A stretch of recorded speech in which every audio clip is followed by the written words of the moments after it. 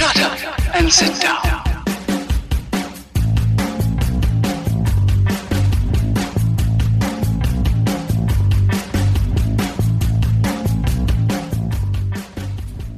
Welcome to Goldmouth episode 6. I'm Sean Heffernan and beside me is Hayden Moore. We have Sean Irby and we have Conor Byrne who's going to lead off in the League of Ireland section last Friday's and last night's fixtures. Right, so I suppose we'll start off with the match that took place in the Carlisle grounds between Bray and Bohs. Bohs obviously coming away 3-1 winners. What do you think, lads? It was a good performance from Bohs, but how inept were Bray Wanderers that they had a fair bit of possession, but they were just literally could not get any balls properly forward. They lacked anything up front. They just didn't have any desire again. Same thing happened when they played Dalymount Park a few weeks back. No desire. And I just can't see how they're going to get out of the relegation spiral the way they are. They're just showing no ingenuity.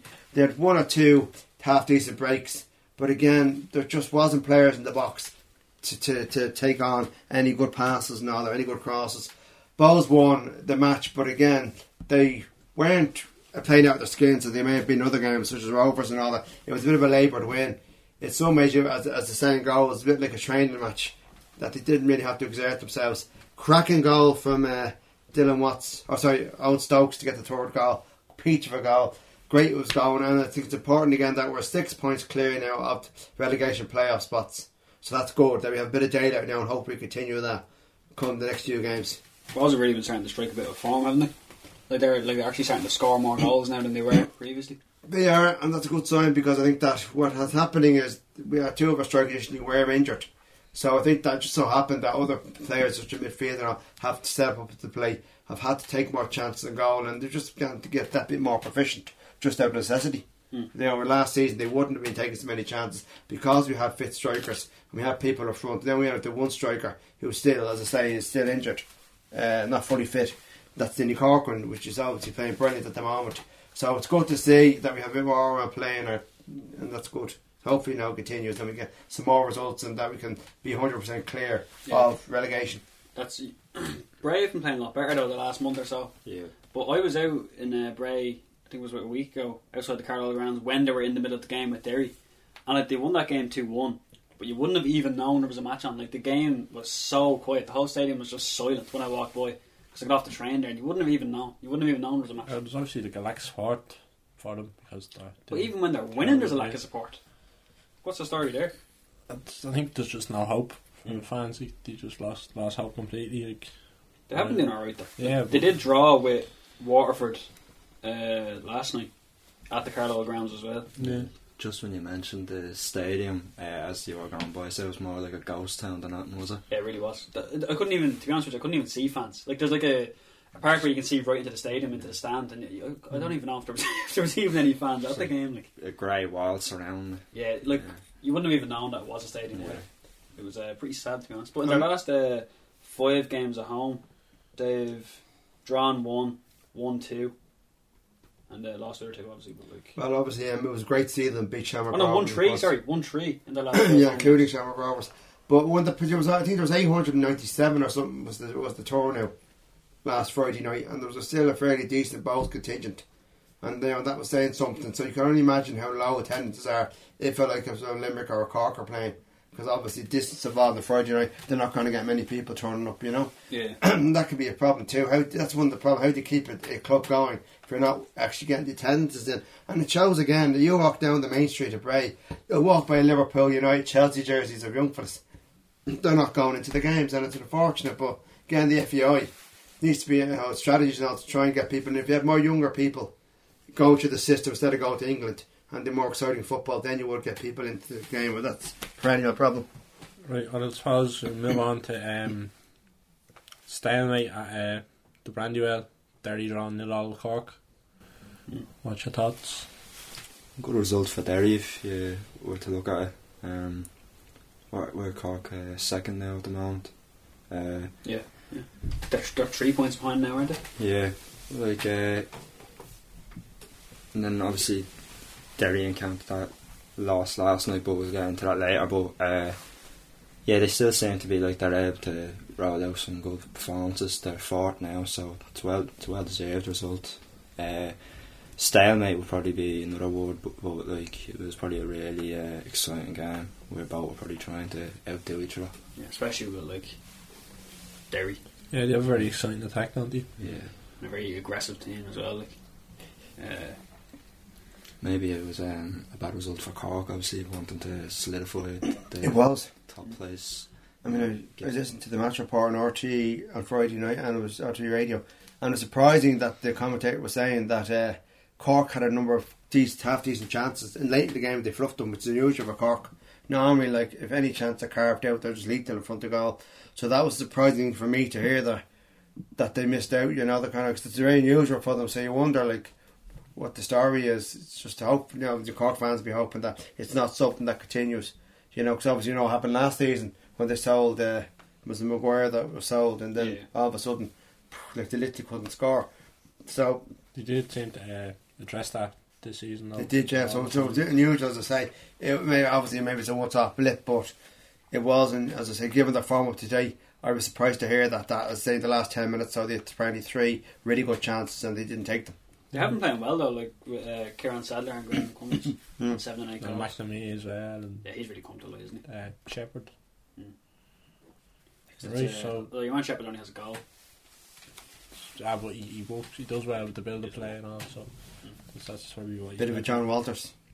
It's actually surprising that I was expecting Derry to go in and blow Cork away, to be honest with you, at the Brandywell. Yeah, they've been winning most of their matches, obviously, except from last night. But Yeah, they've won every game at the Brandywell up until that point. They're, haven't they're very good in the break. That's the one thing with Derry have to. Even I know we had back when the Pats game at Saul because it's on telly, but they're really good in the break, and that's where they hit teams. And I've seen numerous games this season at the Brandywell where the other team, away team would have more possession, etc., but they still come out winning it, and that's the key of a good side that can soak up pressure and then just unleash their attack. And I think they could surprise me. I mean, the 4th place they're still in the hunt for that. I know Waterford are doing well at the moment, but they're still in the hunt for 4th place, if you ask me. Did Derry play both Third Cork place. and Dundalk at home? Yeah. I think they did. Yeah, it was the first game they played tied So with like- Cork because the previous game that were supposed to play them had to be postponed because there's no ground, because the Brandywell was supposed to be ready on that date and they'd given up the lease to play in Buncrana, so they couldn't go back to Buncrana because contractual arrangements had to call off the game, and it's going to be obviously played at a later date, that particular fixture. right, and then Dundalk beat Sligo 2-1 at home. What do you think of that? There's not much to say. It was a comfortable win for them. Bit of a nothing game, isn't it? Like, Yeah. like you'd expect Dundalk Yeah. to go in and blow them away. Although they didn't, it was only a 2-1 result, but still, you expected to win on their half.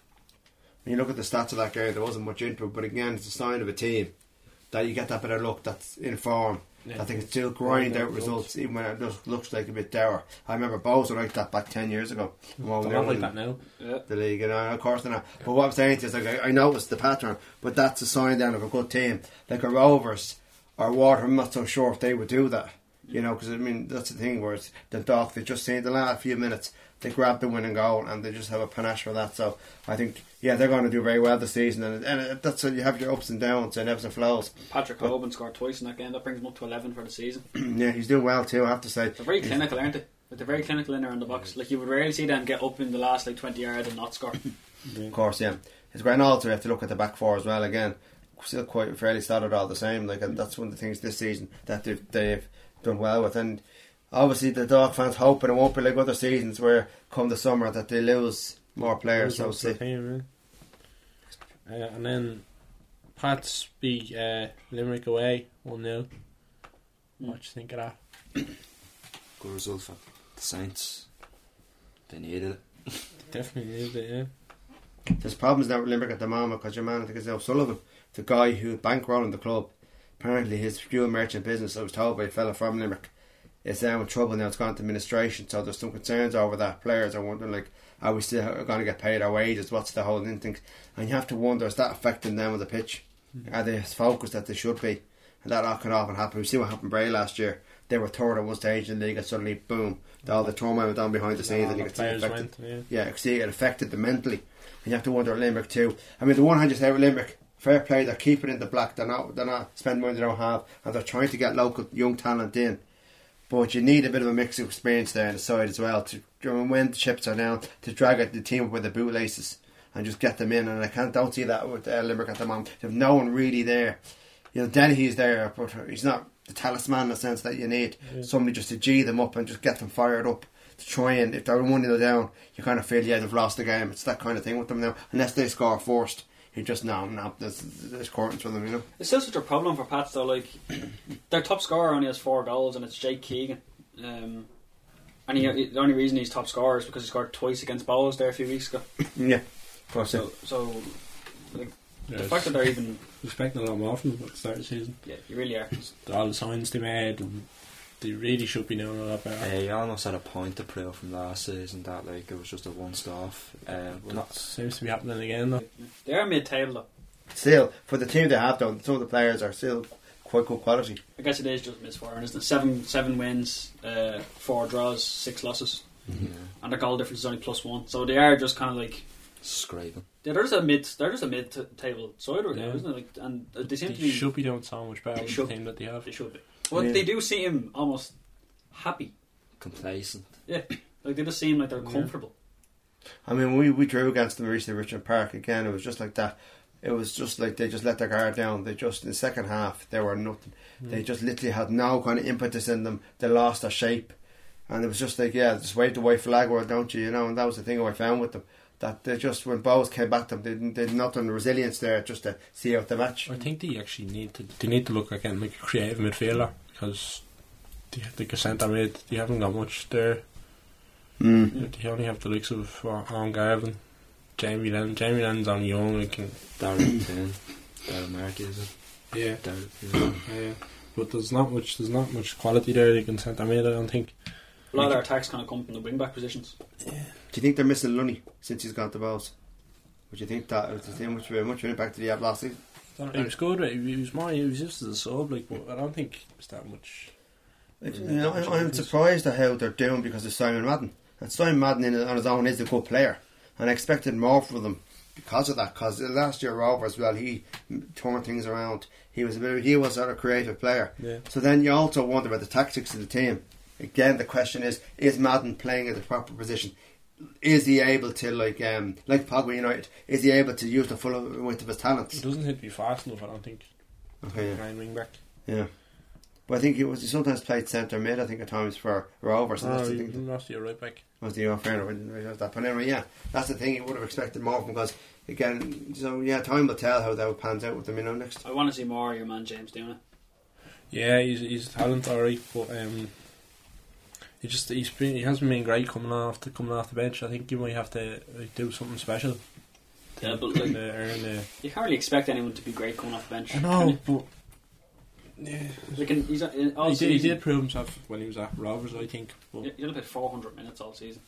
That's 8 appearances, most of them off the bench. Like, there's another problem that sticks again. I think is it a case with Buckley that his favouritism there, that he's certain players just picks and picks, regardless of how their form, how they're playing, and they get into row. That can lead to problems inside too, because you're somebody who's doing brilliant in training, you come on as a sub and you've changed the game, and next round you realise, oh, your man's playing again, and that can be downhill too. Fagan hasn't been doing great the past few years, and he sticks with them. He's had a lot of injuries, hasn't he? Yeah, but him and Forrester used to be good together, but then when Forrester left, that combination was not there, and it looked disjointed up front. So that's the other question mark again. That is, where's the motivation there? Whereas you're a manager like Keith Long, he does chop and change the team, and he does freshen up. And if someone's doing around the training, so that's the thing. But you don't see that, and you see that with other teams too. Like your man Stephen Kenny, he's not afraid to mix it as well with the team. Whereas for Pat, you can almost nearly name the lineup before the game kicks off, or before it's even come out what the team is. And again, that's a problem down the line because no hunger in the team, no desire. Because if you think, I'm not going to get my game next Saturday or Friday, when am I going to try? Bother. Well, so then we move on to Rovers and Waterford. They drew 1-1 with each other. What do you think of that? I think Waterford seemed when I heard again, listening back to the radio reports, seemed very lively on the day. They showed a lot of enthusiasm, and I think that Chernesky in the Rovers goal, Chinchinski, whatever. Yeah, he apparently he pulled off some good saves. Like I know the Rovers have him to thank. I noticed that Bradley was saying that towards the end of the game, Rovers had more possession, more flow in their game, but they didn't take their chances, and he was disappointed in that. But it shows again that Waterford are able to soak up pressure and are able to take it on board, and that's a good sign for them that they're a solid unit in that respect. And to go to Tala and get a draw, even to score for starters, is a good result for them. And they had the surprise team of the season. But I said at the start of the season, given the players they had, if they could utilise them, they'd do well, and they are doing that. And like, it was a proper game in two halves as well. Like, I know that's very cliche, but it really was. Like, Waterford dominated the first half, and then obviously Stephen Bradley got the team going into the second half. And Graham Burke snatched a header. Yeah, but like, Rovers should have probably capitalised at the end of that game and pushed to go 2-1 up. But Waterford's defence just prevailed, I guess. That's back-to-back draws now for Waterford. Yeah, from last night. So last night's results then anyway, Connor. Just so Bray drew 2-2 Waterford at the Carlisle grounds, and Derry lost 4-1 at home to Dundalk.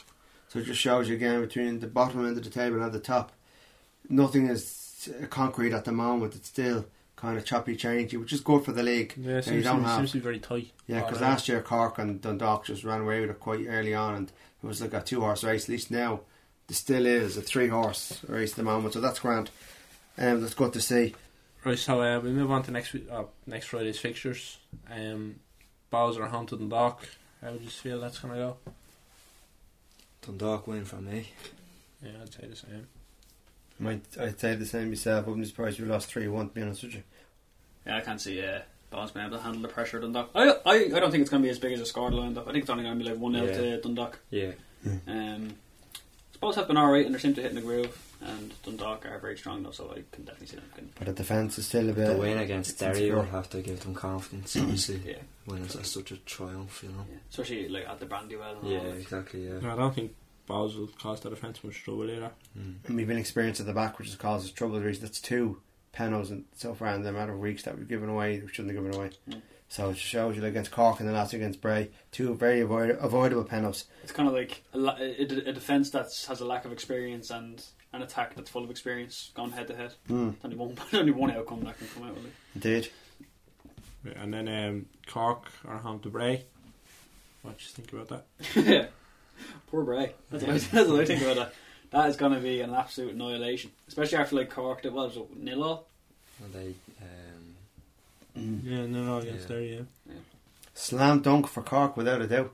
Would you not think that after Bray drawn 2-0 Waterford might give them a bit of that's what I was thinking. But they would have probably needed the win to go in with a lot of confidence. Like they will probably have some. Still, like Waterford are beating all the big dogs, so maybe it's something that they can match with them. Because you see, look, I think Cork are like that when they lose or draw a game previous, like when they Tiger, they lash out. That was at home though, that game. True. So like the last 2 games they played away, they lost 2-1 to Sligo. Well, I just said there's not much of an atmosphere at the Carlisle grounds. That's fair. Yeah. But they have won a lot at the Carlisle grounds. Sure. A lot, as in 3 times. Yeah, but they lost 2-1 to Sligo in their last away game. Cork is going to annihilate them, just know that they're out to prove a point now and they'll do it. And see, you were saying that the Waterford and Bray game was 2-2. That was at the Carlisle grounds. But then when Bray travelled to Waterford, it was 3-0 to Waterford. That was the fourth game of the season, I think, was it? No, 20th of April. Alright. A few weeks ago. Alright. Right, we move on. Pats are home to Derry. Derry for me. I think regardless of that loss against Dundalk, I think that they'll still come out, and like we've been mentioning a lot of proving points, and I think they're one team for sure that will want to prove a point this weekend. Again, Pats are mid-table, but they'll be a tricky side. Like they can't underestimate them. I think it's going to be a draw at the moment. I just think Derry are playing next at home, but their form has been a bit different away. There's like 2 different teams between home and away. I agree with you. There's no consistency there. But I just, again, when you look at Pats, you're saying, where's the threat coming from? I just don't see the threat. And so I think it's either going to be Derry win, but my money is at the moment is going to be on a draw. I'm going to say Pats 1-0. Because at the moment there is only 2 points between them in the league. So it's not as much of a deficit as like some people might think. Like I don't think Derry are that far ahead of Pats at the moment. Maybe at home they are, but I don't feel like overall they are. And I just have a feeling that Pats will win, even though they're terrible up front. Up top, we're getting goals. I still feel like they will. Jamie. Yeah, Yeah, that's it. And they're at home as well. Right, and then Limerick have a tough one. They're travelling away to Waterford. Yeah, it's a tough one. Yeah, I'm going to say Waterford 2-1 for that. I'd say 2-0 Waterford. I just think there's, again, so inexperienced Limerick team. The defence just is not able to play against teams that have sustained pressure. And that's what Waterford do. They have a high tempo game. They at home they just put the pressure on teams, and I can just see Limerick crumbling. I think same as you had, 2-1 win for Waterford. I think that Waterford will hopefully hope that 2-2 draw during the week against Bray won't be too much of a burden on their minds when going in, because Limerick are obviously a tough enough side. So I'd say 2-0 Waterford. 2-0 Waterford. Yeah, same as Heffel. Just I can't see Limerick putting it up to them. Right, and then match at the Showgrounds, Sligo playing Shamrock Rovers. I have a feeling as well that Sligo will top Shamrock Rovers in that game. They haven't really been doing that. They have 4 wins so far this season, Sligo. It depends on tonight as well, doesn't it, against Pats, whether they'll come out with a win and then have confidence going in this weekend. So exactly. It's so far it isn't at all in that game as we're recording. And we all know about Shamrock Rovers' troubles and with their consistency this season. Yeah. So if Sligo can pinpoint the problems in Sligo in Shamrock Rovers' defence, they should be able to do something. I mean, there was talk the other day on Saturday Sport RT again. I think Graham Burke. There's talk that he won't be available for that game because he's been in the Ireland squad. So the Rovers want him for the game, but they're saying, well, he's in the squad now. That's it. So he is only in the provisional squad though. So I understand that too, but there's still questions over whether he'll be released or not, because the talk is that they want to keep as much players for the 3 games, or at least the Celtic can have him on as well. So that'll be something. But Daniel Kerr, for them, obviously, I don't really rate him as well. That's the problem. Without Burke there, it's going to be a problem up front with them. So they're not really getting goals from elsewhere. But the other hand, though, what can also happen as well is if that player is missing, the other players are aware of that, and it can make them pull up their stocks a bit more, realising, God, look, we haven't got this guy to fall back on now. We'll have to be a bit sharper. So it can be a good thing in some respects. It could make them lose confidence. And well, Brady as manager, that's that could well happen. I tell you that much now. So hopefully, good old Paddy McLean, he'll do the job. What do you think of Graham Burke so far this season? He's got his first national call. He's the only player from the League of Ireland to get a call up to the national squad. He has 10 goals and 17 appearances so far for Shamrock Rovers. It's good to see that they're finally looking in. They had a chance last year with Shonny Maguire. They did take it, obviously, but that was kind of when he was leaving for Preston. But it's good to see that they're directly looking right into the League of Ireland. So. Yeah. Well, I don't think he'll actually play in any of the matches though. Yeah, me either. I think it'll be more like an experience kind of thing. Mere tokenism. They did that in the 90s. Because I know a few players. They've done it recently as well. They used to do it back in Jack Charlton in the end of his reign. He did that where a League of Ireland player brought in, trained the squad in the extended squad. He did it with Gary Rogers before as well, didn't he? Yeah, did it last season, but he was Turkish goalkeeper, which is good because some of the other goalkeepers were injured. But again, in this case, it's, unfortunately, it is just tokenism in a way that just put it in there. But there's not. The player should be there on merit, but they're not picking him on merit. If you know what I mean, and that's the problem that he's not. He's going to get a fair look in. I'm not so sure he is. And it's been like that all through since I've been a nipper. That players like that who've done well in Ireland or did well in lower leagues in England, and the week after they get signed to a Premiership side, suddenly happened. Jeff Kenna, he was at Southampton, played great for them for donkeys, and then he suddenly signs for Blackburn. Next of all, he's called up the Ireland squad. These things can happen. So that's the only thing with me. It's a bit of a sour taste in that respect. That I'd like to see him get a proper look in, but I'm not so sure he will though. I don't think he's really been called up on merit though. I don't think they're just having him there for the sake of it. He is playing. He is playing really well though. He is too. But at the same time, I think the other strikers who are in their squad have that little bit more experience, have that little bit more consistency so far this season.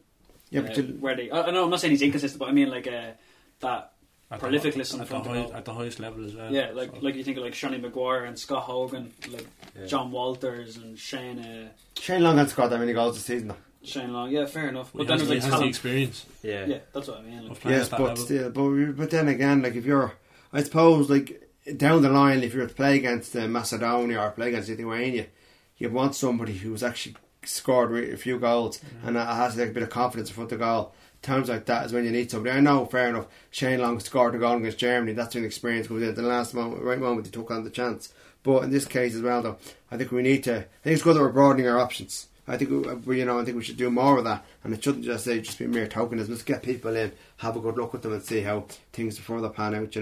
That. So hopefully that'll be the case. That they will give other players a look in based on their form. And there's a few other players in the squad as well. Like sort of Conor O'Malley getting his first call up. yeah, there is a lot of players who did get their first calls up. Did get their first Call ups. call ups. They get their first call ups to the squad. There's a few that kind of stood out for me here. Colin Doyle off Bradford City, Kieran O'Hara off Manchester United, Ian Lawler.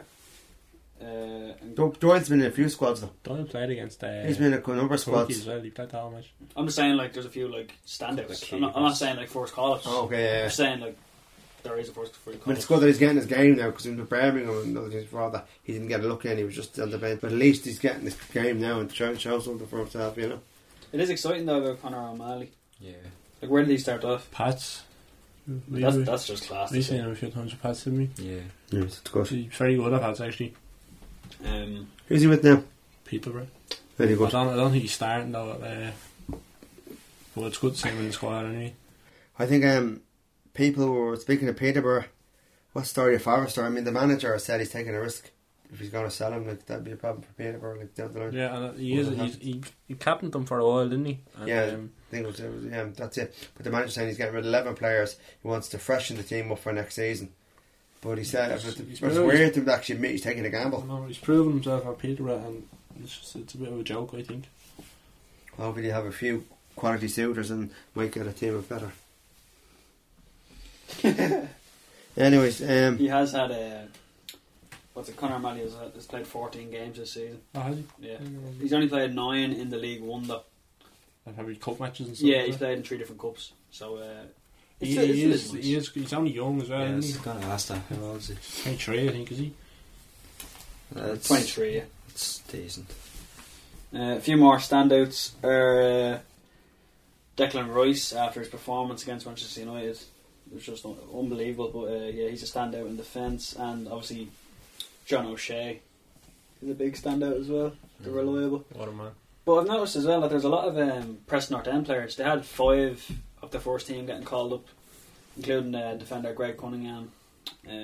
Callum Robinson's getting his first call up as well, isn't he? Yeah, striker. Yeah, that's it. That's pretty deadly. Him and Shane Maguire getting called up together, like They seem to play well together at Preston, so they've got a little bit of chemistry there together. so then obviously if you have Brown in the centre then and Robinson and Maguire up front, nice. And then hopefully Daryl Horgan out on the wing. Yeah. Did Brown get a show? Yeah, he got called up as well. Yeah, so. Him, Conor Hourihane, Daryl Horgan are the main standouts that I highlighted there for the midfield. And obviously Glenn Whelan. Do you think he deserved a call up to the squad? No. He's just When you really think about Ireland having an abundance amount of midfielders and every year, why is he in there? for anything he does get called up. Like these are the times when you're meant to try out these type players. You listed a couple from Preston alone. Yeah, that could easily just be played for this game coming up. The first game against Celtic, is it? Yeah, against Celtic on the 20th. Yeah, so like Maybe it's like a thing for like Glenn Whelan maybe bowing out. Yeah, I don't think he has much left. He's bringing him in to get rid of him, kind of thing. 35 or something, is he? 36? Yeah, something like that. too old, and the Yeah. key for me is he's lost a half a yard. That you want to have Did he ever have a yard? He used to have- He would, yeah, he did though. I legs, remember a he used to few have the games legs. against Georgia. We played that when that was moved to Germany that time. He scored the free kick, but he was buzzing on the day and he was using the ball. He was getting in the heart of action. He was making tackles. He was making his presence felt. He used to be really good, I think. Yeah, make his And presence he's felt. Now he isn't. I think that when you have a situation where you're on the counter attack, you need players there. So if a defender loops the ball down, You don't want the ball end up in no man's land. You want some bit of speed who can get onto it. You don't want the ball ending up with Glenn Whelan. Yeah, exactly. It's not going to end up with him because he's just so like he hasn't got that he hasn't got the pace he used to have anywhere near that. So that's the thing about it. Actually, He wasn't known for quick, pace. but he got around like he was. But he had an engine really. Yeah. That was it. and he'd win the ball back. walk Like, all he lost the day, ball, he'd win it. But like other than that, like he didn't have any passing attributes. That's or, exactly it. or That's what I was going anything. to say. He'd run around for you all day. I think he He was had a there. nice shot as well. He did have a nice shot. He Yeah, scored, yeah. scored against Italy, I think, did he? What? I think did he score against Italy before? Yeah, he did. Also scored against Georgia, cracking free kick against Georgia. But I think with him as well, though, I see he'd win the ball back as well. If you lost on the counter, he lost the ball. Look, there's plenty of players there who can win the ball back. That's what I mean. But that's we why he was there years ago. But now, Yeah. I just don't think. Yeah, you're right. It's just a bit of a swan song for him now to have him in, get set the game and all that, and just put that there. I don't necessarily get it myself, you know. I honestly feel like there's plenty of players who could be going in there instead. Like I'd like Is to see. O'Dowda there? Yeah, Callum O'Dowda isn't there. Him and Hur had a two of the up and coming players. Are like I like Alan Judge Yeah. as well. I think he's a bit of a baller. Yeah. Look a few players. Young and Kane off Leeds is a bit of a standout. David Moyler's in there as well after announcing that he's going to be leaving Hull. Hmm. He'll be snapped up with some. Oh yeah, I'd say so. Even Premier League side maybe. What No. do you think? Maybe Oh, yeah. high level championship maybe. No, I was thinking maybe like bottom of the table kind of Premier League stuff. It'd be good at pressing with him actually. Yeah, that'd actually be nice. How old is he? He's like 31, is he? So he's 29. Oh, was he already? I Yeah. think so. Yeah, I'm not too sure. So moving on, obviously I've talked a lot about strikers already. Scott Hogan's in there as well. He obviously started up top with Sean Maguire in the last game, and he missed that absolute sitter. Yeah. I think someone else should be going in there instead of him. And I can honestly see like a definite start would be Sean Maguire. I can see maybe Callum Robinson getting a shout as well. Obviously Shane Long will be in there. Probably Jonathan Walters will playing out on the wing maybe. But like it does seem like there's a bit of an opening in there for Graham Burke. Like it seems like he does have him in his plans. Just when you look at the provisional squad here, you look at the line, like the way it is. It looks like he is kind of in his plans. Yeah. But then coming back to the defence, there is a bit of a contrast there between young and old. In particular, with Declan Rice, who had an unbelievable performance against Manchester United last Thursday, I think it was. Like he's only 19, and he's been playing at centre half the majority of the games for West Ham. But then Martin O'Neill was playing him kind of in that central defensive kind of midfield role. He did finish that United game with 92% pass accuracy. He has matured a lot since his mistake against Arsenal. But the contrast there, like I can with John O'Shea being in there, he's obviously bowing out. And it's kind of like out with the old, in with the new. Seems as John O'Shea is retiring. His last game for Ireland will be against the United States on the 2nd of June. So he has 3 more games for Ireland. He has Celtic, Celtic, France, and the United States. So I just thought I'd ask you, what's your kind of favourite moments or favourite memories from John O'Shea across the board? One that really stands out for me is obviously that nutmeg against Luis Figo. So iconic. That's the one that sticks out for me. I think it was a bit of a fluke, to be honest. But Don't be saying that now. It did look like he meant it though. When you see the little clip, he was running at him and then he just popped it between his legs real quick. Like it was sick. I don't know. At least he can say that though once he finishes up, you know. I done that to one of the greatest players. Many other Irish players have done that. Yeah, exactly. Wonderful. me had to be getting the goal against Germany in injury time. It was a pivotal moment of the match, and it was a great decisive result in us getting to the Euros in the end. I mean, the guy, okay, look, he blows hot and cold. A lot of games he's just be absent. He's invisible for Ireland. Who's this? John O'Shea. We're actually celebrating him here, believe it or not. Yeah, well, I'm just being straight with the fact. But look, he's been there a long time, and so best of luck to him in the future, whatever else he has to do. And I'd say thanks for getting that goal against Germany. That was such a hugely emotional moment. I remember when that happened. Cried like a baby. Cried like such a baby. I really did. My one would have to be the fact that he played in every single position for United, from keeper to striker, and it's just he always got called as well. He was a real everyman for Manchester United. Like, and I remember when I'd be watching Man United play, Fergie seemed to have so much confidence in him, and at the time he'd be kind of like, "Why? Like, I don't understand what the thing is about John O'Shea." He seemed like a really clumsy player. Yeah, he did. But obviously Fergie, like if Fergie is seeing something in him and he's playing him in every single position, obviously he is one of the greats. He's a Champions League winner as well. Exactly. My favourite memory of John O'Shea was during the 2006-2007 season when I believe it was Van der Sar got sent off against Spurs, and we had to bring John O'Shea on for like the last 20 minutes. The last 20 minutes of the game. I remember afterwards in an interview he was talking about, I think it was with BBC, John O'Shea was saying that he used to play in goal for his Gaelic side, like when he played Gaelic football. That was his only experience. Yeah, it was his only experience. So, He did well though, didn't he? He did well in that match. I don't think he made a save, but Sure. He didn't save a penalty like now created one step for Manchester Did City. he not come out and punch a crossway or he something? did, yeah, he came out and punched across, and there was another time where the ball kind of trickled back to him as well. But I remember at the time being like, Jesus, this is rope. Yeah. But yeah, that's just John O'Shea in a nutshell. He'd do anything for whatever team he played for, and he was a real loyal servant to wherever he was and whatever he was doing. Yeah, he will actually be missed. Anyways, the big talking point this week regarding the international football, without a doubt, was the amazing performances of our under-17 side, who got to the quarter-finals of the European Championships, defying the odds, beating obviously some quality opposition. I mean, they went 8 games undefeated in the qualifiers, which is just a phenomenal achievement, which got them a high seeding into the tournament itself. And the Dutch are one of the favourites to win this competition, with just the players, the who's who of future Dutch stars, you know, and their players that are highly coveted by Feyenoord, PSV Eindhoven, and also Emmanuel Redan, who plays for Chelsea. And to get that result last night, I should say, was just fantastic. The tactics worked out very well. Each player on that team played out their skin. Each one to a man just gave it everything, and I think it's unfortunate the way it ended, but I think that they went out on a high without a doubt. And I think like some of the players in that squad, if they keep going the way they are, it's going to look very promising for the senior side in a couple of years' time. That's it. We've mentioned Troy Parrott before, and he really is unbelievable. The fact that he's a year younger as well than the under-17s as well, so he's eligible next year as well. Did you see the game last night? Yeah. The goal was quality that he scored. Unbelievable.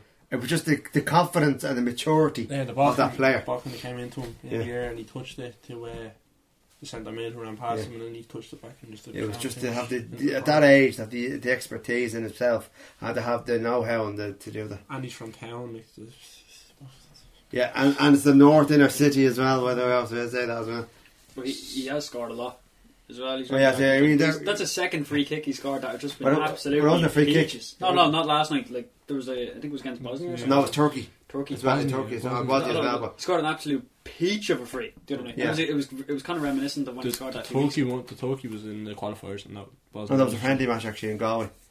Alright. But still, it was good though. Yeah, it was a great goal. Good goal. Yeah, he's just definitely all rounder. And I think Spurs are lucky to have him on their books, and I think he's going to do well now in the years to come. I honestly think Troy Parrott is going to be the next Roy Keane. I could see him, if he's continuing the form he is, he's going to be a whopper goal scorer. He's a bit more creative though as well. He has a bit more in his locker. Right? It looks like. Yeah. He's a lot more of a forward thinking player. I'd say like a Roy Keane. What I love about him, and it's a lot of forwards don't do this these days, is he can create his own chances. Yeah. So a lot of good strikers out there, but they need the ball to be in someone else to play the ball in that sweet spot. Roy Keane was kind of just there. You mean Robbie Keane? You mean?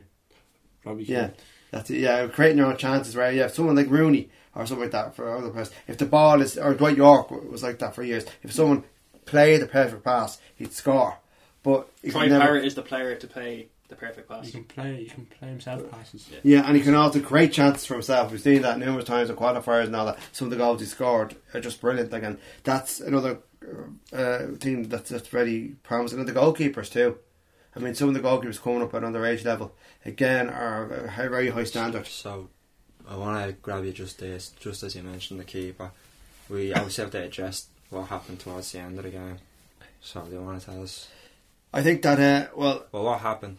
Well, basically, I think that the keeper got sent second yellow card. The first he got a yellow card first off for time wasting, which wasn't time wasting because it was a free kick, and the keeper just went up to get the ball, obviously to take the free kick. Right.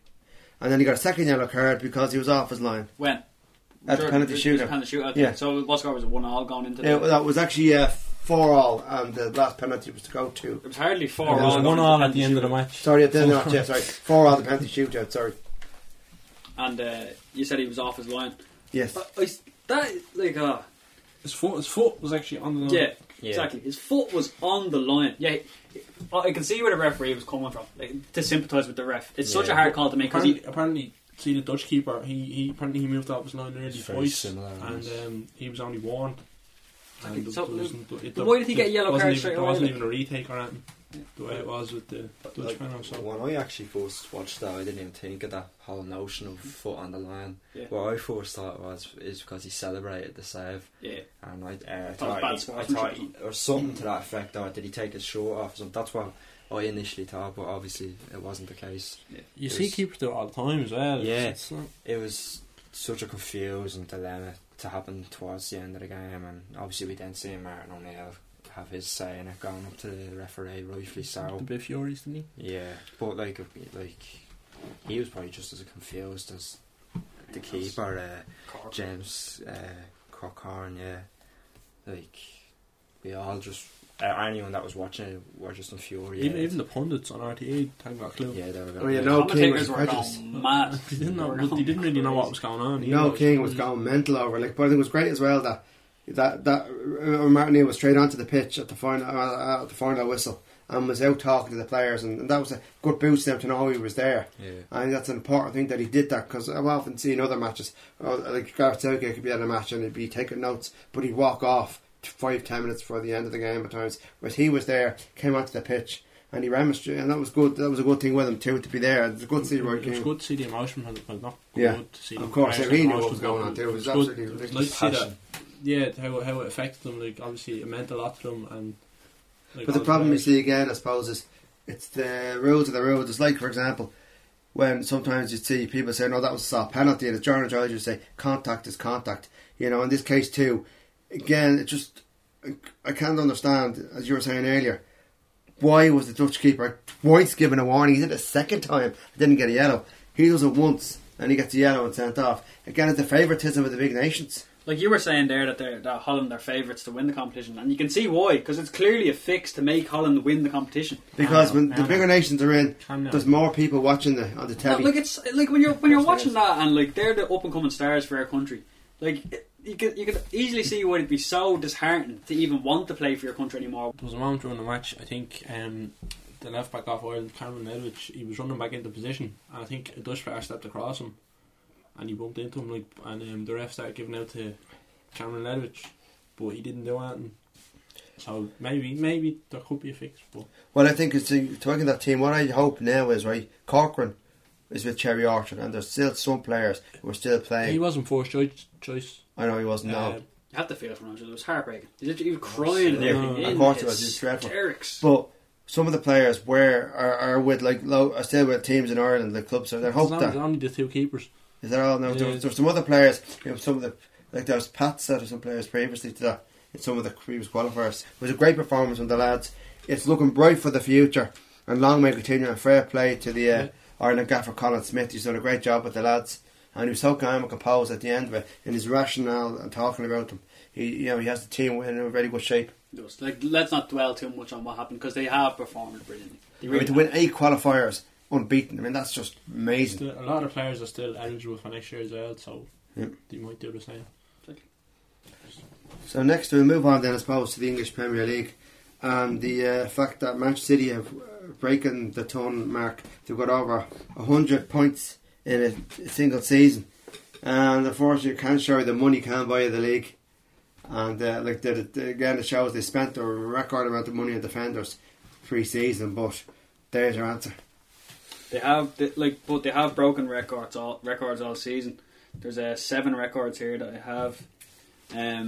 They've broken Chelsea's previous record of 95 points by getting 100, obviously. They also have the most wins ever in Premier League history with 32, beating Chelsea's of 30 wins in the 16-17 season. They have the most goals ever in a Premier League season. Actually, look at this here. They've actually beaten most of Chelsea's records. They have the most goals ever in a Premier League season. They have 106, beating Chelsea's of 103 in the 09-10 season.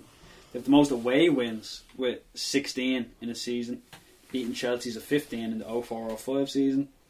They have the biggest positive goal difference as well. So they have a plus 79 goal difference, which is that bet Chelsea's of the 09-10 season of 71. and they've also have the biggest title winning margin of 19 points, which bet Manchester United's record of 18 points in the 09-10 Did you mention that they had they actually got the most points? Yeah. Yeah. I mean, you're looking at the Man City team right now, and in some ways, you look at, say, you talk about Liverpool, you can always say, oh, they need to improve here, they need to improve there. But you look at City, and it's just now, I know there's the monkey of the Champions League is still on their back, they haven't got to the final of that, fair enough. But in regards to the league, you just look at their team, there's just so many quality players in there that you just can't say, oh yeah, they could do a bit of improvement here, a bit of improvement there. It's just all over the pitch. Well, I think they can improve their defence, but they're fantastic, aren't they? Like Phil Foden has become the youngest player to ever receive a Premier League medal. He's only 17. He has a Premier League medal. I thought he wasn't going to get it because he had made only a certain amount of appearances. Yeah, he had to have one more on the last day. Yeah. And in the second last game, he left him on the bench and didn't bring him on at all. And people were like, "Oh God, he's not going to do this to him, is he, Guardiola?" Then the last day, would have been rootless one now, but he didn't. Really would have. Yeah, so what a season. They're fully deserved. Like, it is fully deserved. They're 19 points ahead of United. That just shows how far ahead of every single other team they are. Yeah, they really are. But as the season's drawn to a close again, they got second place, and you'd hardly think in some ways some of the United fans are going on that still is a very good performance to get second place. It's where they were 8th or 9th in the table, there's something going on. But I know. Still have the FA Cup final as well. Yeah, I mean, I know people can give out about the tactics and all that Mourinho uses, but it's working by and large. It's not working. It's not working. But they're second in the table. What's the point in finishing second? There's no difference between finishing second and finishing 5th. Like, second prize money. Champions League football. But you don't need prize money, and you get Champions League football. They do actually. All the Glazers, the amount of money they're salting away in debt. You said 5th. Debt payments. Yeah, I just said 5th. Yeah, that was so like, but like to finish 19 points behind City, like clearly it isn't working. Because United aren't a team to finish second. United have never been a team to finish second in the Premier League. They're a team to win every single year. So what do you do then? What do you do then? Like, how do you? So like, is you saying now that they need a new manager for September? No, we don't. Absolutely not. Like, the tactics have evolved with other teams in the Premier League, and Mourinho's just the same manager he has been since he was with Porto. He's just this negative defensive coach who scores from the break. But like, everything is done through negative football. So, and City playing the complete opposite way, where everything is just attack, pile men forward in numbers, get everyone forward, get everyone involved, kind of thing. Like, make sure everyone gets a touch. So like, and that's kind of the way everyone is playing in the Premier League as well. When you watch, you have to think about the players that United have, though. United have some of the best players in the Premier League. Like, you can't expect Chris Smalling and Phil Jones to play out from the back. I agree. Yeah. But you can expect Eric Boye to play out from the back.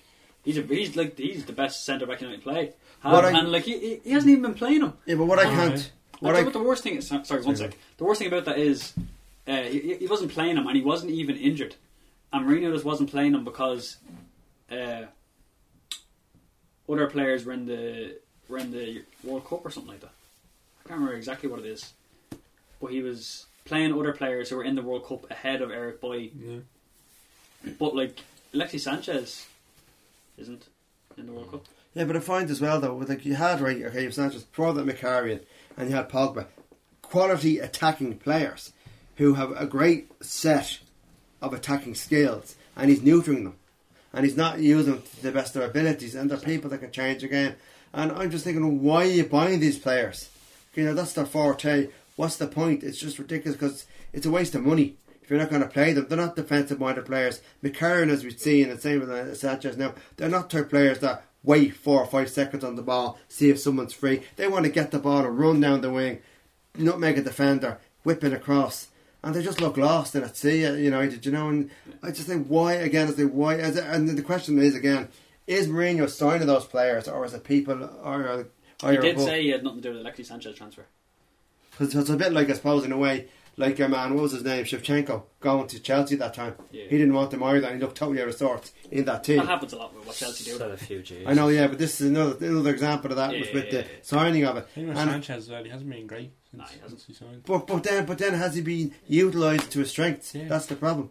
I don't think he has. I don't think he has either. I think he's frustrated. He keeps dropping deep in matches and just because the guy here has got a burst of energy. He's somebody who has pace, and it's inside him. And he's standing there going, Jesus, I could run down this wing, but I can't because the manager is going to give out crap to him. That's probably why Ashley Young has been very successful under Jose Mourinho as well. Like under Fergie towards like the end of Fergie's reign, and under Louis van Gaal and David Moyes, he wasn't really getting a look in. But because of the way Jose Mourinho plays, he plays him at left back, and he's a very defensive man. That's obviously why Ashley Young is having the best season of his life at Manchester United, because he does play from the back out. That's probably obviously why Ashley Young. He's after getting a call up to the English team. Yeah. So United. I don't know what I have no idea what United are going to do moving forward, because I can really see City dominating for years to come, especially breaking 7 records in the one season. Well, one of the problems that's going to persist is when the financial fair play rules are being bent, and UEFA have so many loopholes in that, and are turning blind eyes to blatant infringements of that rule. You're right there, and that's one of the big problems that we need to just.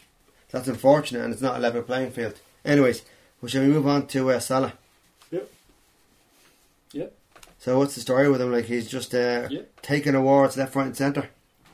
Yeah, this season he has 34 individual awards in the Premier League, and not even just in the Premier League, like overall.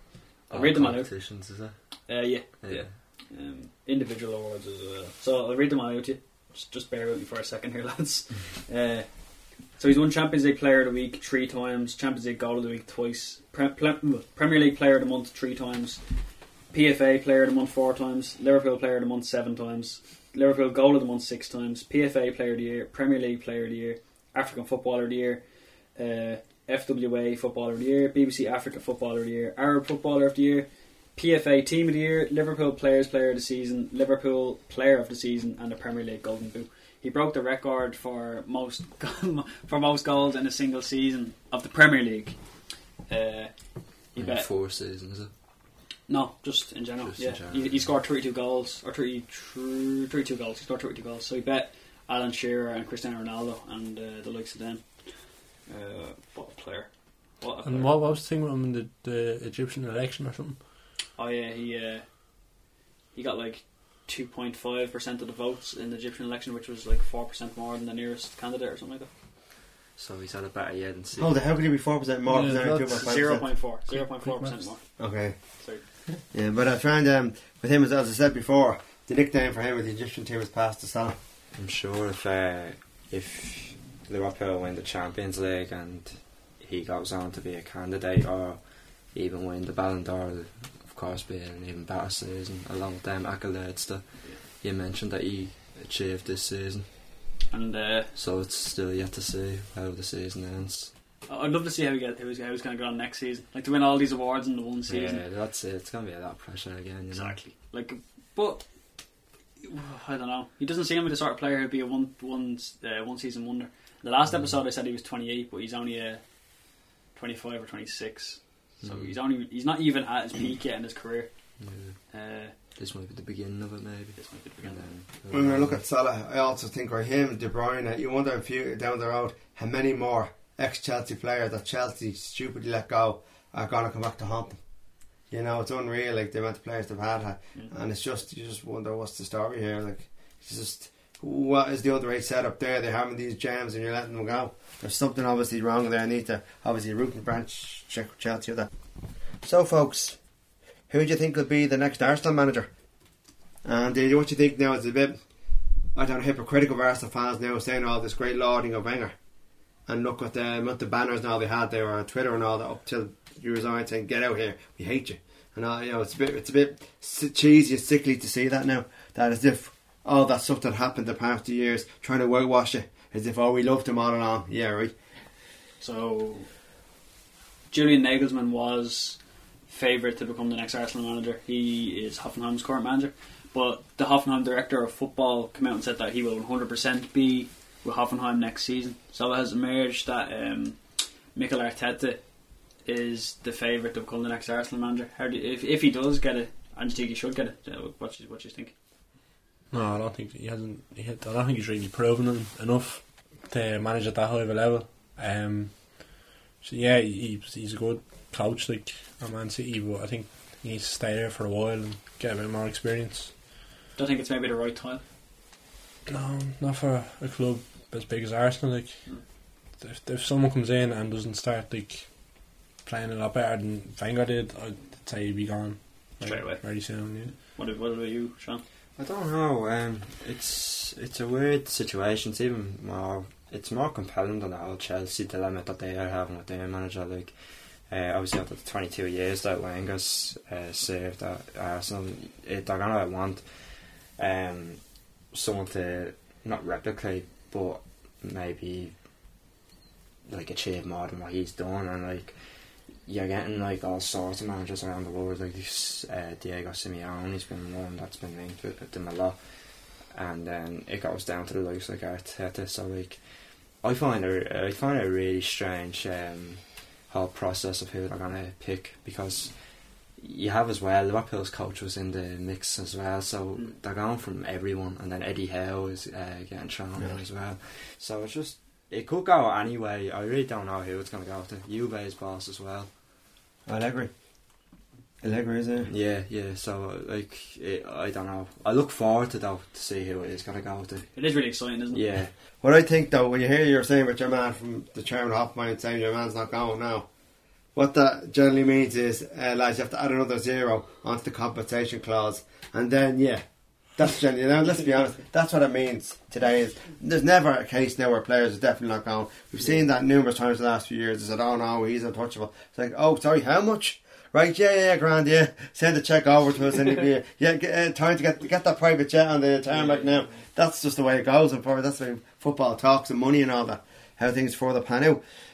And I think with Arsenal, I know, Arteta, he's not proven. I think it's a massive gamble on their part. And the squad that they have, and they need to rejuvenate, or and they don't have the money at the moment to do like go to Man City or Barcelona can do. So they'll have to stick with the bulk of the squad they have at the moment. And Arteta's just not that person there. So you need someone with a proper bit of experience and knows the run of the game. I mean, there was some talk of your man, what was his name, Ancelotti. But they said, nah, he'll cost too much money. That Arsenal won't be prepared to pay that. So he's one guy that's free at the moment who could do that. So time will tell, So shall we move on then and talk about to the world news section and start off with some interesting transfers that are doing the rounds. Who wants to lead on that? Obviously the hot favourite, or not hot favourite, obviously like there's a big one about Nabil Fekir. Apparently he has not agreed, but he's linked heavily with Liverpool right now. He's just unbelievable looking after this link. And he's the captain of Lyon, and he has been for a couple of years now. He's only 24. £60 million to Liverpool does seem like a bit of a steal, considering he is the captain. He's a bit of a creative midfielder. He's small and he's nippy.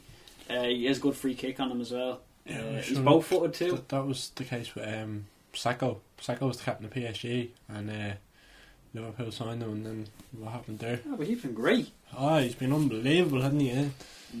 In my opinion, I think that it's not the right player that Liverpool should really be going after. I think that they should probably go for a kind of all-round midfielder, particularly a deep one. So obviously Naby Keita is going to come in for that midfield role, and I don't know if that's Klopp's way of addressing that issue, where they're going to need because obviously Henderson and everyone who we have at the moment with Chan going, you kind of need a new midfielder. But I'm kind of going away from Fekir. I think he's a good player from what I've seen of him. I think that 60 million I've kind of read reports up to 75 million. I think that's kind of a lot of money for a guy of his calibre, but he's remained to be seen, so maybe he will solidify a place in Liverpool if they do buy him, and he'll be playing various different positions. Probably don't even really need another goal scoring trip. Like, he scored 23 goals this season for Lyon. That's probably the last thing maybe they someone need. to like back up Mane, Salah, and Mourinho if one of them gets injured. It's kind of like, imagine if like Coutinho was in that squad. Like, that's kind of the same kind of player that he is. He's very like Coutinho, so he could like less Salah and all, work less so that he could score more and create more going forward. Also assists. I mean, if he's going to be able to give a lot of assists, happy days. That's one thing as well. Liverpool are very good in that department, but the more the merrier, and that's one thing that as I say, if that counter goes up, that's going to be great for them next season. So that's the thing, because you want to have somebody again. if they're playing against a Burnley, they're playing against someone like that, and they're not playing too well, they're a bit laboured, and it's 0-all with 17 minutes gone. You want to have someone who can swing off the bench, who suddenly can just liven up a game, and as I say, take a bit of scruff of the neck and win the game of their own. And if he's that type of player, well, in this day and age, 60 million is nothing. Let's be honest. If it's going to win you games, it's going to give you that extra 10 or 12 points that will get you that could eventually win you the league. Well, happy days. But so what about Toby Alderweireld? What's the story with him? So Toby Alderweireld, he's been linked to Manchester United. Apparently Jose Mourinho wants him to slot into. Yeah, they're the favourites. That'd be a good sign. There's a couple of clubs. Very good sign. Barcelona have one as well. Yeah, but he's been linked to Barcelona for a few seasons. yeah, now, he I think. has. Yeah, and I think if United got him, like that would be the answer to his whole problem. Like, you know what I mean, in that kind of area. Him and Boy, you'd be. Because you've kind of brought in different players in that position in the kind of past 2 seasons with Lindelof and Boy, and I think what's his name? What's his name? Daley Blind. Yeah, where does he play? Fullback. He's kind of like central defensive midfielder or left back, He or was even playing centre centre back half. under But Van Gaal. he did try, and that's what I was thinking. I think all the way out that would be like the best solution. You know what I mean? He's top class, and it would just increase like his whole defence. You know. The best thing about him is like he's big and he's strong, he's fast, and he's also very nippy and like on the ball as well. He does like to get a lot of touches on the ball too. Which United need that too. it would suit United style kind of thing. I mean, we saw that when we lost to Belgium in the Euros. I mean, he literally was very good that time for Belgium, and he played very well. You know that he just destroyed us on the day. He was like buzzing around the place. We hadn't got an answer to him, and he just kept pumping balls in. But the question then you're saying about Barcelona that we're out there, but like, if they're going to go for Griezmann, will not be much money left in the bank. I mean, he's going to cost a lot of money. So that's 101 million apparently. What much? 101. Yeah. So where's the money going to come from? So I Griezmann. think he will probably go to United if he does, because I just can't see Barcelona like buying him if they do buy I him. think he might prefer him out to United, because I think he might like Premier League. Just there's a money issue at Tottenham. I think they have a wage cap, don't they? They do indeed, yeah. Because and that's one of the problems that the fans are giving out, because they did that for building the stadium. We're not saying, look, the stadium's only built now. What's the time? Can we not just lift the cap and get on with it? But they're saying no, we have to make sure that everything. It's been like that for years with the chairman, and that's just caused the problems at times. But personally speaking, I hope he stays with Spurs, and it shows that it's not just money. You know, that it's just that player wants to lead a team for the sake of it, plays at it, and they're good modern day side. football, you don't get much of that. Unfortunately, but then again, it makes me feel so mental when people go, "Oh yeah, I'm only getting 30 grand a week." Like most people don't even get that in a year. I'm like, it's absolutely ridiculous, you know, that kind of way. So, but now Griezmann, that'd be a savage signing for Barcelona. Yeah, as I said, 101 million. That's his release clause is 100 million. And it's thought that Barcelona are in for him kind of this season. Yeah. But he has had, like, when you think of it, since the Euros in 2016, he has been brilliant for Atletico Madrid, like season in, season out. So far this season, he scored 27 goals in 46 games, and he's just. It's almost inevitable, isn't it? Like, you know, man, if when you're producing goals like that, like, of course, like United were very close as well last year to be getting them. So I thought it was a done deal. yeah, like so did I. I don't know. We just had a second change of mind. At least he didn't dye his hair red like Morata. I think they're almost looking for like that kind of replacement as well for Suarez, because he's obviously getting on as well. So they need a new goal scorer, of course. But I'm sure he wants to actually do something with his career as well, like actually win stuff. Like it's not, I know there's a big pride with playing at Atletico Madrid. They seem to have like a system in there where they're very proud to represent that team. But there's only so long you can be proud of representing Atletico Madrid without winning anything. And I'm sure you're from there, you know. Man. Exactly, unless you're from there. But I Even think at Barcelona's that, right though, fit. like, you know, a lot of players kind Will of struggle with Yeah, that's it. Yeah, Exactly.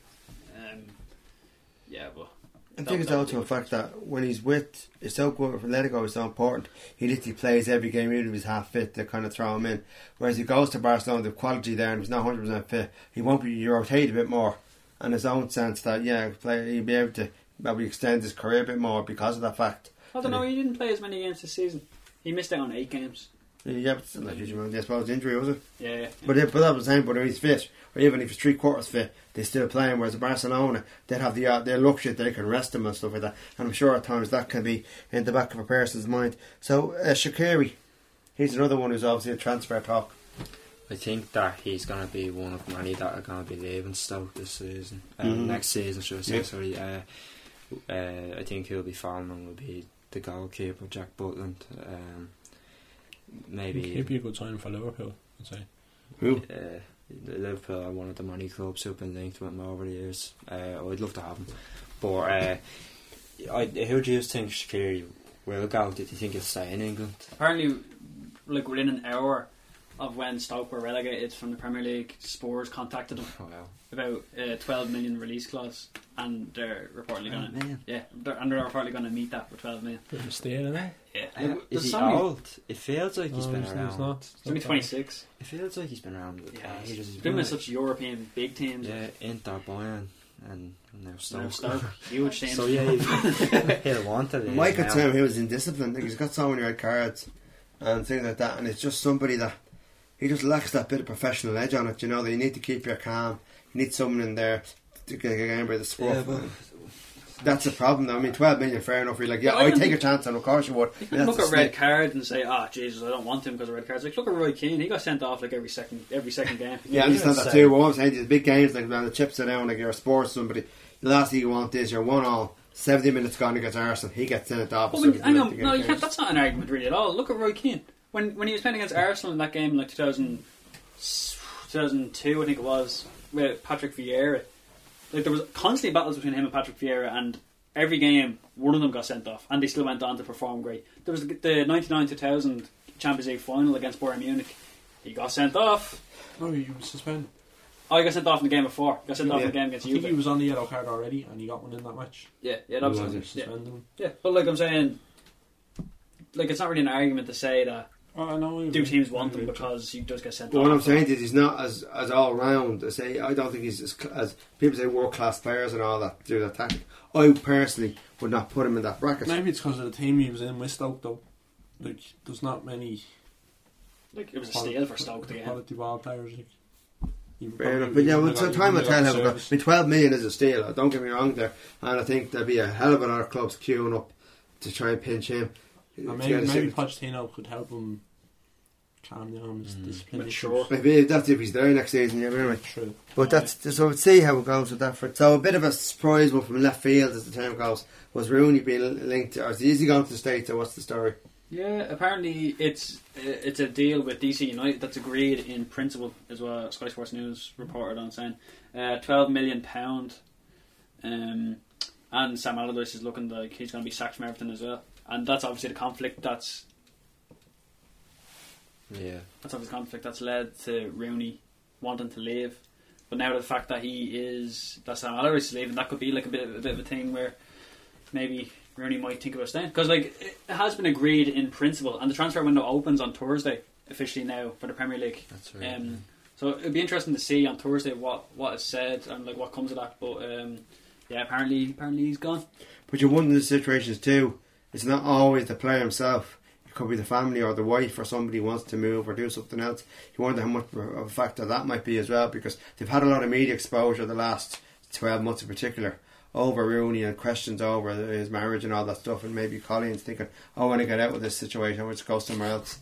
And that could be, just like you have to wonder too, is that a factor that she could give him an ultimatum to move, like, let's be honest, because I mean, but it also was quite annoying to me is that when he went to Everton, did you think that it was quite short-lived, his Everton return? I was quite surprised that he's gone now after one season with them. After all he said when he went to Everton. Yeah, exactly. Saying he used to wear his Everton pyjamas underneath his United kit and all, and just things like that, and wore his pyjamas to bed with Everton crests and all. And I kind of thought he'd finish his career with them, like after that's what it seemed leaving United, you know. It seemed like this big triumphant return to finish off his career. Exactly, it was like stuff that's like in dreams. Like he starts his career off there, goes off to the big team, and then returns home to finish off. I wonder if he'd have lost a lot of respect now with the Toffee fans now after that. But I don't think so. No. Like a lot of players or a lot of fans would kind of understand Rooney's mentality. Like when Rooney left Manchester United, obviously I cared so much and it was hard to see him go, but at the same time I understood from like a fan's perspective. He wasn't the player he was like in his early days as well. So I felt like he had to go for his sake. Yeah. And I think it's the same kind of situation now with the Evertonian fans. But I always remember when he moved from back in the day from United to Everton to United, there was graffiti on the side of Goodison Park saying, "We thought you were a god, but you turned into a devil." You know, A red devil. Yeah, but also I find that again, what was said about Lukaku last year comes back into this. How many crests has Lukaku kissed now in his career? And the similar thing again, all these statements, and it's just saying, come on, like, give over. Oh, I love this club, I want to be there forever. Oh, sorry, bigger paycheck over here. See you, lads. So again, it's just, it leaves a sickly feeling, it always has with me. So now we move on to the final segment of our podcast, which is the moment of the month and the on the bench. And my on the bench this month is that absolute joke of a Czech referee last night for the Ireland game. It's ridiculous the way he carried on. You have young players out there and are coming up and just to treat young fellas like that is something else. And the blatant double standards he showed last night in the match, where the Dutch players were doing all sorts and they were getting away with it. Yet the Irish team so much as pretty sneezed on the pitch. It's a free kick to the opposition, Yeah. And I think that's my on the bench, and I hope that guy is actually reprimanded by UEFA for what he did last night. Right, my moment of the month is the Barcelona players. As a sign of respect to all their mothers, they went out onto the pitch with their mothers' names on the back of their jerseys instead of their own. So I thought it was kind And did they actually play the game though? I believe so, yeah. It was nice little touch. Nice little thing, Sean? Mine kind of covers both moment of the month and on the bench. Obviously, there was a lot of excitement at the Etihad Stadium with the celebrations for lifting up the Premier League title, and there was a bit of a push and shove kind of thing with, before lifting up the actual title itself. And young attacking midfield player Zinchenko, he kind of came in and out of the team this season. Guardiola gave him a lot of opportunities. Got pushed and knocked over the Premier League trophy, subsequently having it fallen over, and his reaction was priceless. And Twitter had a field day with it, obviously saying this will be his legacy now and how he'll be remembered. But I love seeing those type of things. I think they're hilarious. Ramos done it actually a couple of years ago for Madrid after they won the La Liga, and he dropped it from a double-decker bus. Yeah. So it's always hilarious and stuff like that, when they're trying to act professional. My on the bench moment is as big as the as big for conspiracy as the moon landing and the JFK assassination, and of course the Thierry Henry handball. Anyway, so UEFA on their website accidentally unveiled the winner of the 2017-18 Champions League winners, and it turned out to be Liverpool. So pretty much like when you click onto their website, you can look at previous winners from like 16-17, 15-16 or whatever, and when you click on 17-18, it does officially say that Liverpool are the winners of the Champions League final. Well, that wraps up episode 6 of Goalmouth, and we look forward to you hearing from us again. Thanks very much, folks.